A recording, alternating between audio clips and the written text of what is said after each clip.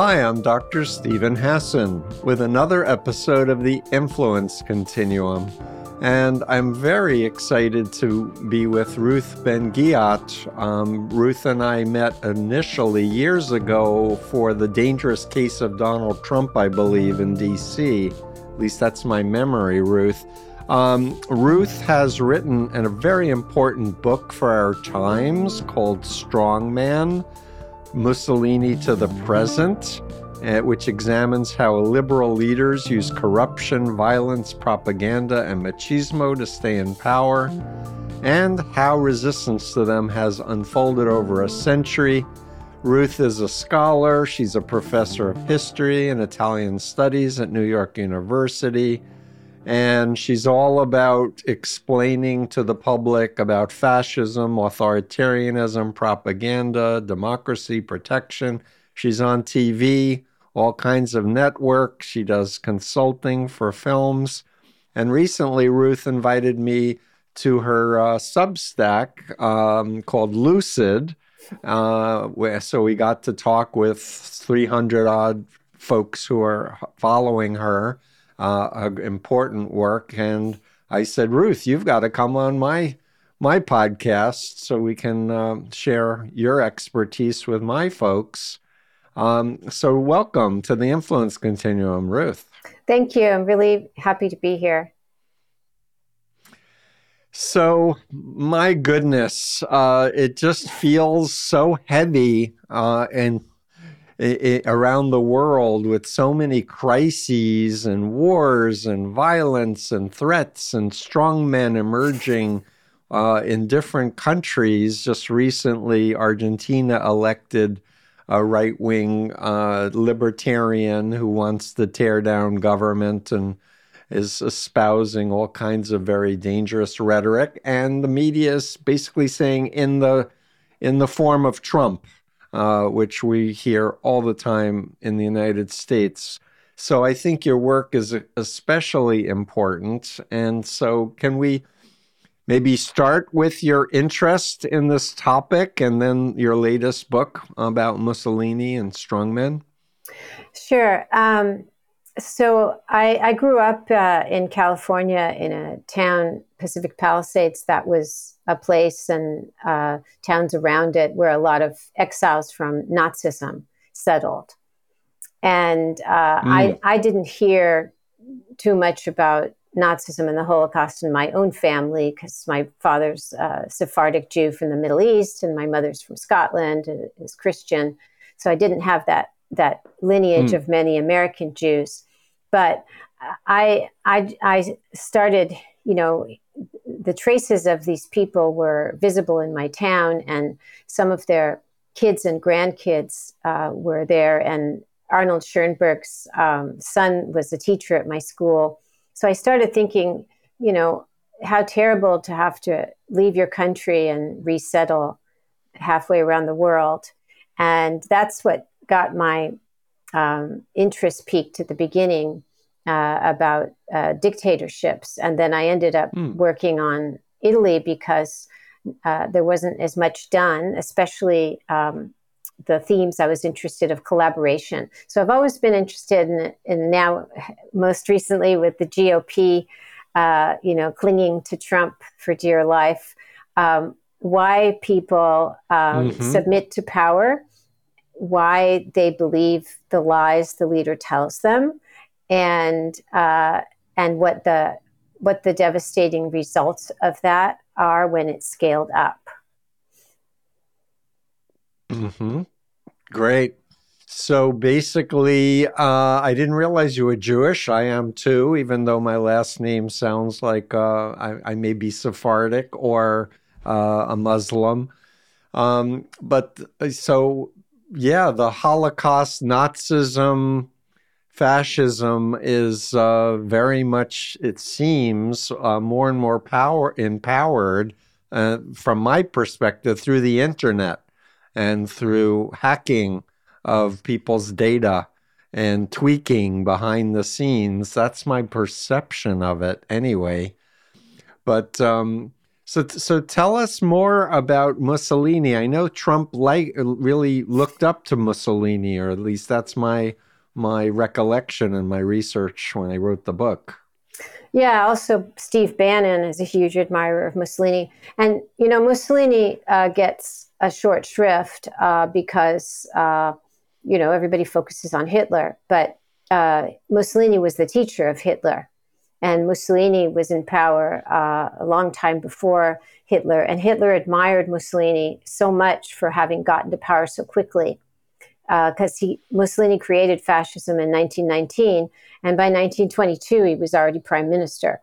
Hitler took him a whole decade. So Hitler had a bust of Mussolini on his desk in the 20s in Munich, and other Nazis would ridicule him because he kept writing to Mussolini, trying to get his autograph. And then, eventually the tables were turned. But Mussolini has so much to teach us because it's more relevant than Hitler for today, because Mussolini was a prime minister of a democracy for 3 years. And he was kind of inventing this as he went along. And he was, declared the first right-wing dictatorship in 1925 to escape prosecution because he had engineered and ordered the murder of the top socialist who was very beloved, Giacomo Matteotti, and he was implicated. And he was going to go down. People were pressuring him to resign. And so he took this leap and decided to declare dictatorship so he could fire the special prosecutors and then, send everybody into exile or jail. But he did it to save his skin. So there's many lessons and parallels. And that's what allowed me. I am not a scholar of American history, although I'm obviously born here and raised here. But as soon as I saw Trump doing his loyalty oaths, talking about committing violence and being loved for violence, his famous "I could stand on Fifth Avenue" speech, which was very early, January 2016.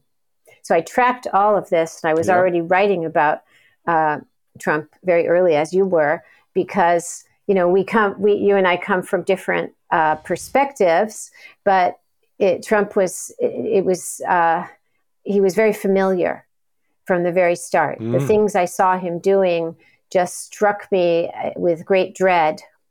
And so I put aside an academic book I was doing on World War II, and I started, writing kind of full time with CNN. And then I ended up writing Strongmen, which goes from Mussolini up to Trump, to kind of put as a warning to Americans that what they were seeing had happened many times before, and it could happen in their own country too. Yeah, and there's imitation and copycatism. As you mentioned, Hitler was studying the playbook from Mussolini.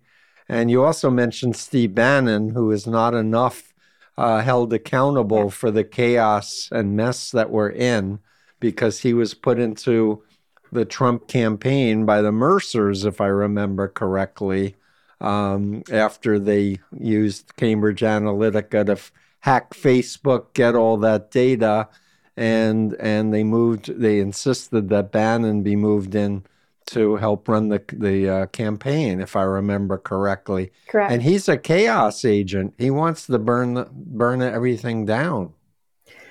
Yeah, I think one of the things I wanted to communicate with my book was to debunk the myths about these guys, that they are good for the nation, that they're constructive, that they're good for the economy, and to show the terrible outcomes they bring. And also their kind of personality profile. Now, I'm not a psychologist, so I don't use words like narcissism or sociopath, but I do trace a kind of personality profile. And unfortunately for us, Trump fits all of it: the sadism, the impulsivity, the grandiosity, the kind of insecurity covered up by bullying, they all have the same variations of the same personality. The outcomes are different because we have fewer one-party states outside of communism, but the destruction looks different, but it's there in every case. Because the sad thing, and it very much gets into the follower-leader relationship, which you're such an expert on, is that they despise the people who follow them. And the more people put their trust in them, the more they just see them as assets to exploit and dupes. Yeah. People. So Please, this is your thing. No, I was just going to add. So malignant narcissism is the term I like to use for cult leaders of all stripes. And that's the narcissism, which is the lack of empathy, but the grandiosity, need for attention, need for praise, but fundamentally from a very insecure sense of self. But then the malignant part, this is from Erich Fromm's writing, thinking they're above the law, the pathological lying, the sadism, the paranoia, the threats.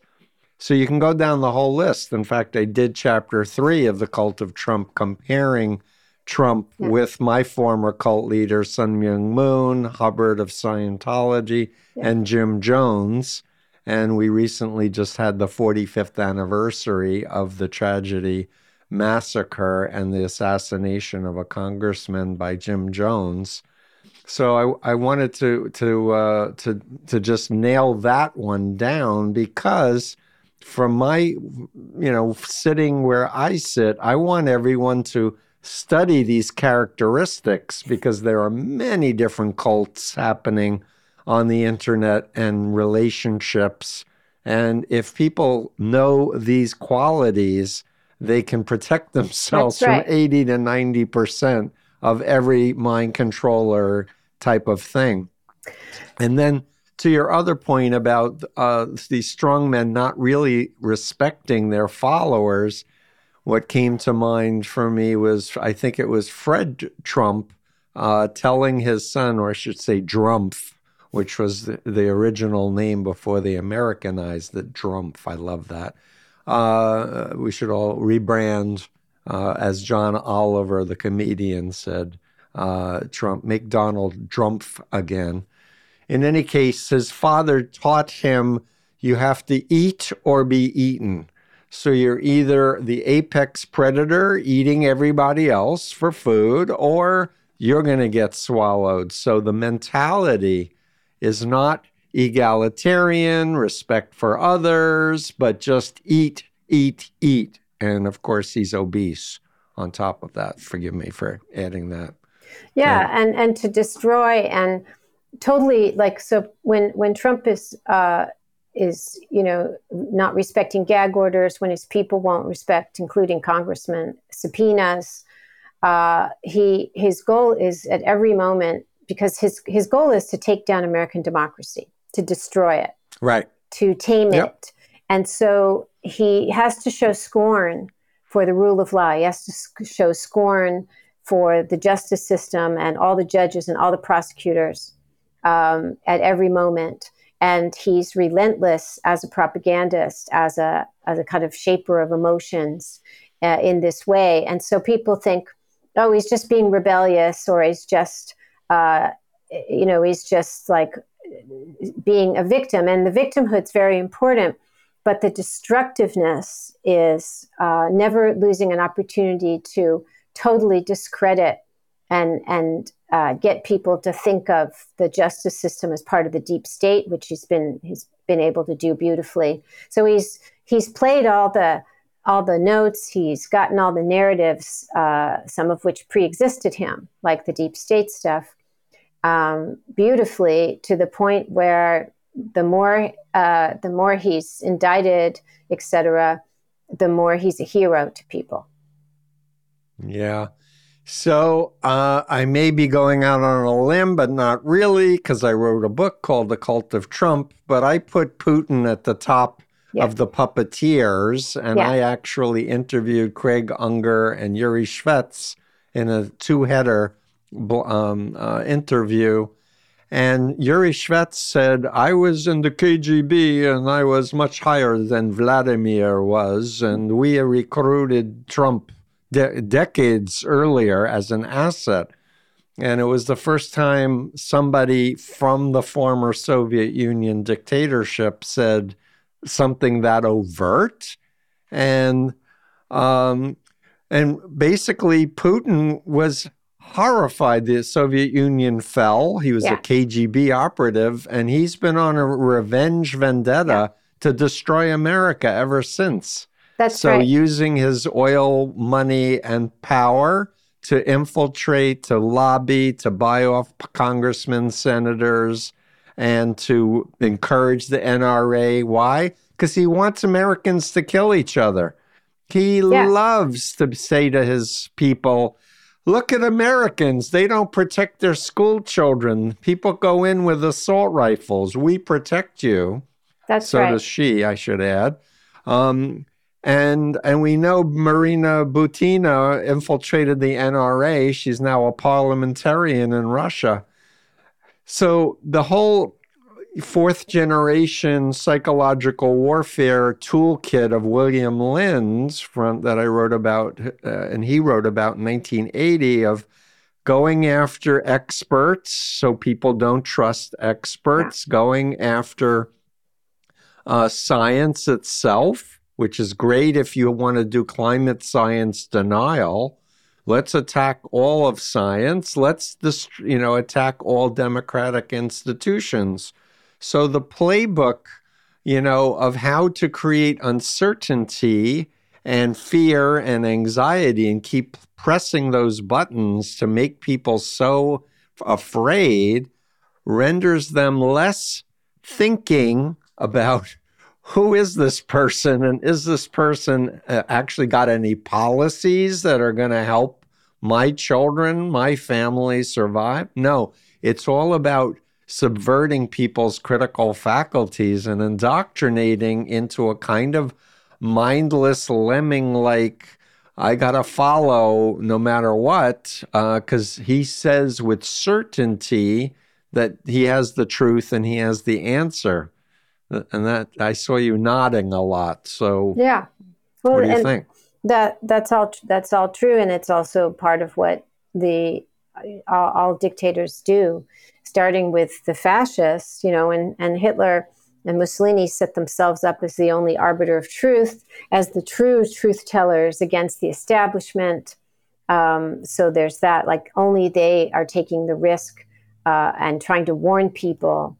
And so they become these rogue figures, or not become, they start out advertising themselves as these rogue figures, which is what Trump was doing with his standing on Fifth Avenue and shooting someone. They're like outlaws who are risking their life for the truth. And Trump has been faithful to that message through up to now, where he says, his new thing is, they're not going after me. They are going after me, but they really want you.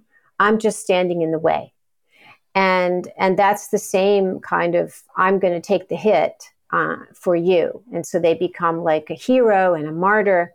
And these are also very old archetypes, right? And they're religious, of course. And Silvio Berlusconi used to call himself the Jesus Christ of Italian politics, because he said he's the savior and he's the martyr. So they all do this. They all use this victimhood stuff, and also the only one who can save the nation. And so as Trump was, out there operating, and I was doing the research on all these different dictators, he was checking all the boxes. It's unbelievable. And then, having religious allies who proclaim he's there by the will of God. So this is why I've called him a cult leader, and many people, think they still today think that's exaggerated. But the guy's going to Waco, Texas. Like, how much more explicit does it need to be that you kick your campaign off in Waco? I don't know why. I don't know. I do know why, but people, it's very frightening to think, to kind of understand the full magnitude and gravity of this dangerous person. And people don't want to go there, but they have to, because otherwise they're not understanding. That's why your expertise is so valuable now, because that's what we're faced with. Yeah. So, the standoff between the ATF and the FBI and David Koresh in Waco, Texas, with the Branch Davidians was a symbol used by extremists, white nationalists of government overreach. The government clearly didn't know what they were doing. They didn't understand cult mind control, apparently, because they thought David Koresh was a con man, even though I kept trying to let them know that they're sabotaging their own effectiveness at getting a peaceful resolution there. And then, of course, we know Timothy McVeigh bombed the federal building in because he was so angry and upset with the government. And there's a lot of people who've now been recruited into this ideology that makes the government just plain evil. And of course, the fossil fuel groups, and I've just interviewed someone who wrote a book on the Koch corporate empire, which is the second largest private corporation in the United States. Most of their money is from fossil fuels. They want to create distraction and uncertainty and make people not trust the government or government regulations. Like, let's get the government out of it so they can pillage and destroy our country and the earth. The whole habitat is going because of this totalist ideology.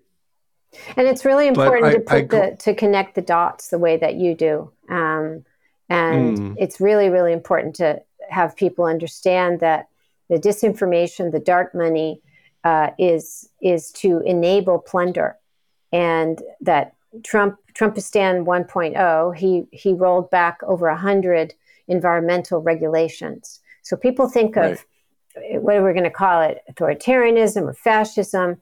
They think of it as imposing controls, and it is. But there's a whole other part, which is allowing, so some people have controls on them. Others have more liberty to plunder than they ever dreamed of. And that includes breaking the law in myriad ways, if you're, in the government or in the paramilitaries. And so but in this case, you have these very wealthy, hugely powerful people whose livelihood depends on this. And so, but people are not connecting the dots often enough.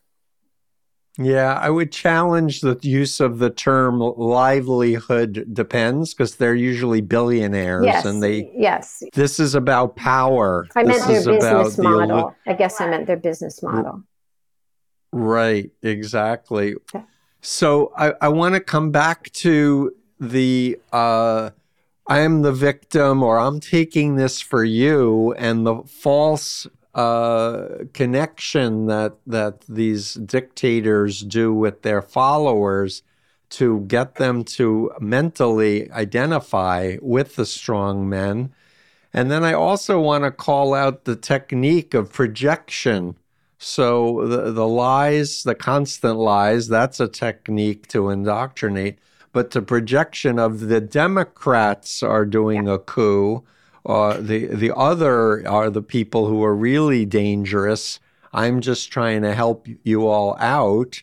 When in fact, if one can only step out of the bubble of the constant bombardment of social media and Fox and other media disinformation channels and look objectively at the facts, it's very clear that we are in danger of losing our country's democracy and rule of law.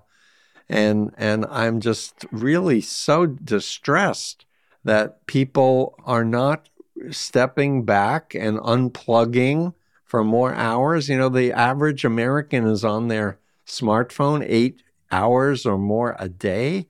And the human mind is not meant to be online that many hours a day, but somehow this has now become the normal. Yeah. And it's not normal for humans to be in a digital artificial environment. No, and this is a huge problem if you think about emotional retraining too, because the more people, you see this with the most recently with the Israel-Hamas war, people are very inflamed. People are also, especially on TikTok, being kind of weaponized to take positions that are they're the opposite of nuanced. And the Right. people who win out from those moments, which autocrats know how to exploit, and terrorists, and the terrorists and autocrats are overlapping categories, and they create chaos, they create fear, but they create chaos and situations that everything is turned upside down, so that they can pose themselves as a solution. Right. So social media, actually, it's interesting because in my book, I have a chapter on propaganda and I go over 100 years. And what I found is there are certain principles for propaganda. It requires repetition, but actually requires repetition with small variations, that you have the same Mm-hmm. message coming to people from, with different media, different areas of society, but there's the party line or the cult line Mm-hmm. too. And what social media does is it hugely accelerates this because of the scale and scope of the messages. And also that in the old days, like the 1930s, let's say, you consumed passively. You read the newspaper, you listened to the radio, and now you repost, you retweet, and you add your meme, you add your message, and so the propaganda circulates and it seems fresh. So that repetition with variations is built into the action of social media, and that's why Trump used it so effectively in 2016 to get elected. Yep.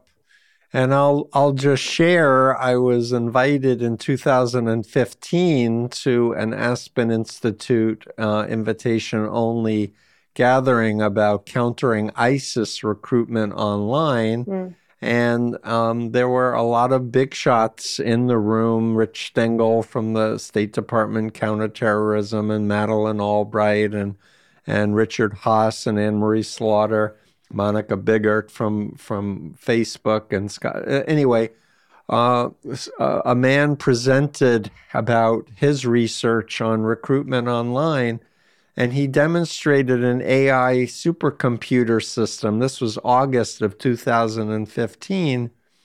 And he talked about how he could track memes online in real time in 20 different languages, and how you could track if a meme was gathering steam. You could amplify it, or you could create a distraction and a more potent crazy story that would move people to follow a different meme.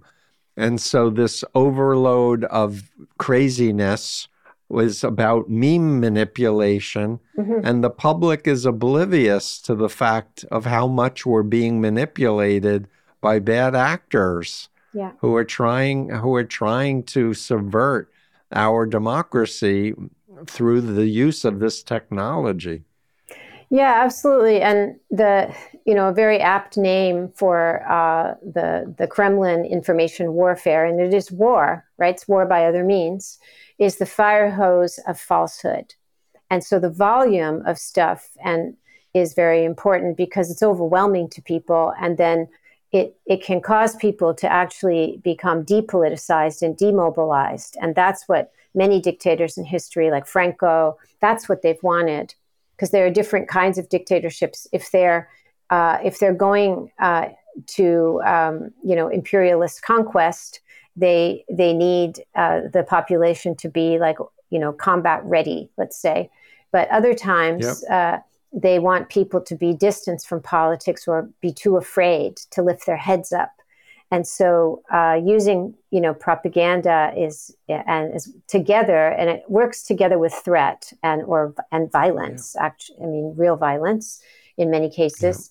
And we're getting there in the United States. Threat is now woven into the methods of the GOP, as is violence. And we're kind of in denial about that, which is why people are still not wanting to deal with January 6th, which almost worked and sent all the lawmakers in our country running for their lives. They haven't wanted to deal with the fact that senators and others who are among the most powerful people in our country with access to any resources they need, security, etc., are crying secretly because they're afraid of Trump from when they were acquitting him of his impeachments.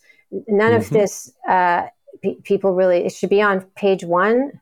It should have always been on page one. And instead, it's just people, there's just like a cognitive dissonance, like inability to deal with these psychological, social, authoritarian kind of dynamics. And so that's what I know, that's your work.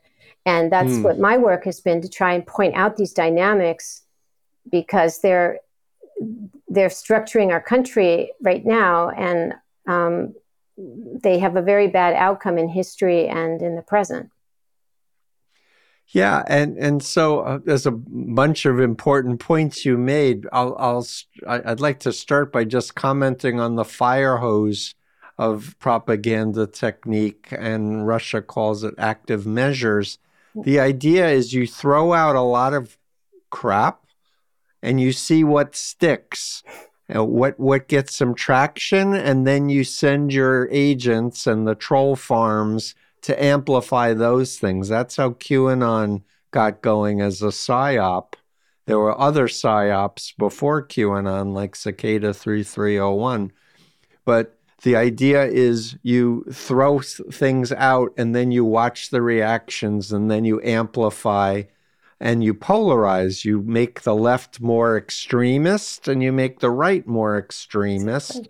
So there's higher polarization and less common ground. The common ground is what a democracy like America is supposedly founded on, that there's a common good for all of society. But now the left demonizes the right demonizes the left, and we are losing the nuance. Everything becomes, under the T of the bite model, black and white, all or nothing, good versus evil, us versus them. Yeah. Simplistic little bite-sized nuggets of mind control. I also want to comment, if you don't mind, Ruth, that human beings think that we're rational beings and that we're choosing things independently, and that's just not reality. We now know a lot about social science. We know a lot now about neuroscience. And in fact, we are human beings. We're human animals, and we have a nervous system that can get overloaded or can get hacked very easily. And human beings need to understand that what's normal for us is that we may think we know what something is, but unless we've had training in it, or we've had, read books by scholars on a particular subject, we have beliefs that we know things, and we have this illusion we can just Google something and become an expert, but there's just so much disinformation on Wikipedia and other places. And what I'm trying to get to is that, back to the lawmakers and such, the lawmakers are largely operating off of a human paradigm of watching the others in their group, the GOP, and following the herd, because there's safety in numbers, and then there's that fear and threats that they're going to be defeated in the primaries if they speak out and break ranks. But that's what is necessary, is for leaders to step up and actually think for themselves and think about things and do the right thing, even if it means that they're not going to get reelected. possibly. But that's what is really going to be needed in the coming years, I think. I agree. And we see this, that it's called elite defection in regimes, when this is after the devastations are clear to everyone, and elites start to peel away, and it's very dangerous. So they do it when they think the leader is, doesn't have a future anymore. But that's what you need, along with, sustained popular protest. So you need you need the top and the bottom to kind of come together. And but it's so, what's one of the saddest things, I think, having studied, actual authoritarian states, is that, as you were saying, the stakes are relatively low for these people. They won't get reelected. Now, the GOP has, incited all of its thugs to threaten their families and stuff. But even there, the solution is for all of them to band together against Trump. And, right. and it would be very easy to do so. They could have done it at the debates. It's just, there's all kinds of televised occasions that you can do that, and that would that would cause a huge amount of chaos, but there would be productive chaos to break the spell. But even though they're not going to be sent to jail, because it's not Mobutu's, Zaire, or whatever, Gaddafi's Libya, right, they won't do it. None of them will do it.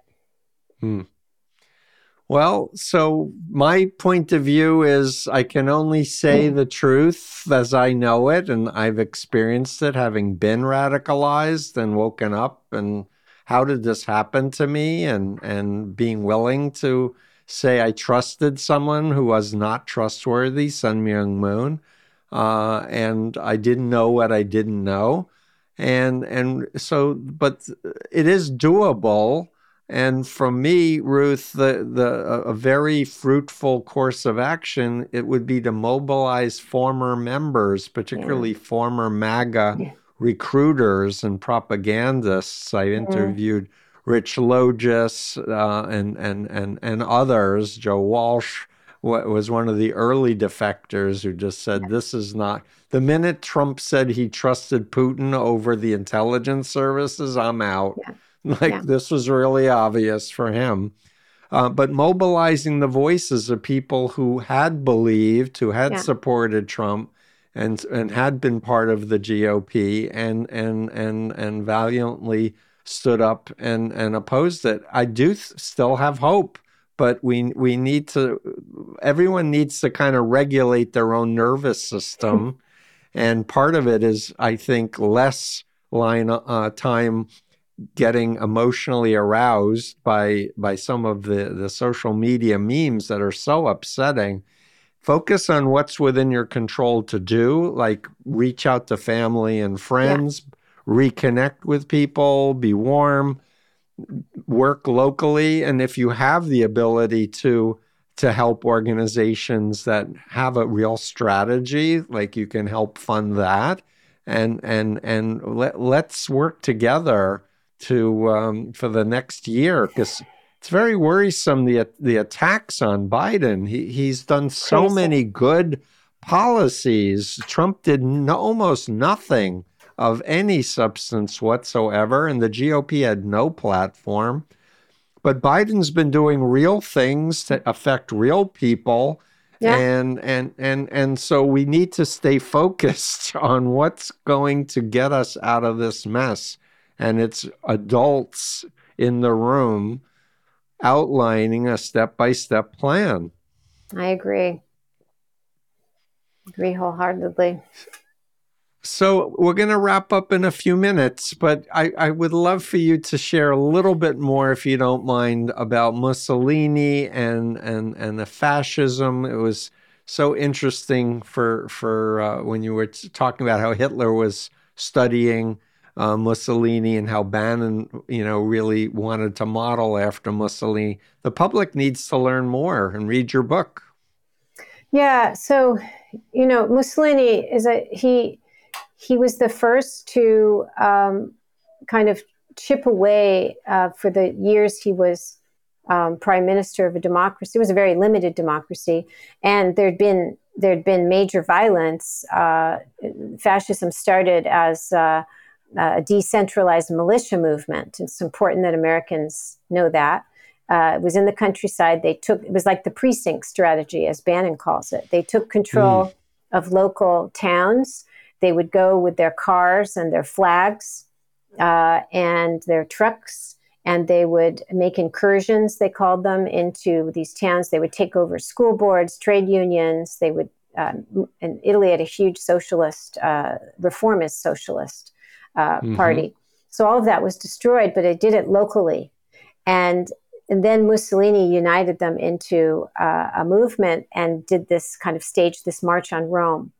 And the king, who was in charge of the armed forces, and it was after World War I, many people were, had expertise, shall we say. He could have called out the armed forces against the squadrists at any time. They were never more than 30,000 converging on Rome, and he didn't. He was too timid. So he invited Mussolini in, and that's what happened to Hitler. But Mussolini was the first to be invited in by conservative elites, and they thought they could use him. So it's the Hitler playbook was provided by Mussolini. And so that's one thing. The other is that, he got into power very fast, and then he declared a dictatorship. And it took a few years for him to set up his police state. And that was one reason Hitler wanted to do everything very fast, because he didn't like this gradualist, thing. But Mussolini also was the first to kind of have this whole biopolitical state. In 1927, he gave a landmark speech that introduced what he called like therapeutic politics, where you were going to have a demographic increase. The battle became the battle for births. And he talked about how non-whites were having too many babies and they were at the door. And you had to increase white Christian births. And this is the speech where he said that there are too many rats bringing yellow fever and Bolshevism into Italy, so we have to kill them. And he was talking about public health and actual rats, but he was talking about people.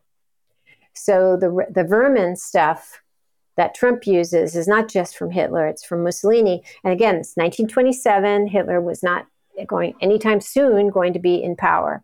So It's really the Great Replacement theory. Everything traces back to him. And so we really need to learn much more about him. And he stayed in power for over 20 years. Hitler was like just, 13 years. So he was way more successful in a funny way than Hitler, and taught Hitler a lot, even though all we remember is Hitler was the top dog and Hitler eventually invaded northern Italy. But that was later. Right. And so aside from reading your book and seeing you on TV, people can go to your Substack, and you decided to call it Lucid. Tell us about that choice. Yeah. So I, like you, was very concerned about disinformation, about people being guided to do things that are against their interest. Because the essence of also cults, but I'll stick to my area of expertise, authoritarianism, is to get people to act against their interests, to support people who take their rights away. And so I knew I wanted to do a civic education, mission, let's say, through this Substack that would illuminate people, that would educate people. So I came up with the idea of the title Lucid because of the connotation to that, and having our minds clear, having clarity. And so I write essays every week, and I have, as you know, because you were a guest, I have Q&As where people can ask me questions directly. And that's all part of the kind of civic education. Yeah, it's such important work. I'm very grateful to you. And I hope that we can, I don't know, get a get a meeting together of brilliant academics and scholars, but also former members, and map out a counter plan, which to me is just really about teaching people the facts of, you want freedom? These are the qualities to look for in leaders, where they're accountable and they delegate to people smarter than them and more knowledgeable than them, and that if they make a mistake, they apologize and are accountable to it, where there's checks and balances so there's no abuses or limits abuses and such. We really need a plan that people can get behind and have hope going forward, because it just seems so much like people are tuning out. Yeah. Because they're so overwhelmed by the distress. Well, we will continue to collaborate and work on these weighty problems. So, thank you. Ruth Ben-Ghiat, professor of history and Italian studies at New York University. Her latest book is called Strong Men, Mussolini to the Present. And I want to thank you for being a guest on the Influence Continuum. Thank you. That's it for today's episode of the Influence Continuum. I've been your host, Dr. Stephen Hassan. Theme music for the podcast is by Nasser Malik. To keep up to date with me and happenings that I think are important, please visit my website at freedomofmind.com. There you'll find in-depth articles about cults, mind control, and other relevant topics. You can also find me on Twitter and Instagram at CultExpert. If you want to develop a comprehensive understanding of these topics, I highly recommend my books, Combating Cult Mind Control, Freedom of Mind, and The Cult of Trump, in that order. These books are a culmination of 45 plus years of experience and will really help you grasp the complex web of undue influence. I have also launched a new 9-hour online course for anyone interested in a deep dive into issues related to recovering from undue influence in all forms. While this course is designed for clinicians, everyone can benefit. If you're a former member, I congratulate you for your bravery and invite you to use the hashtag #IGotOut and join our online community at igotout.org. Remember, love is stronger than mind control. And thanks for listening.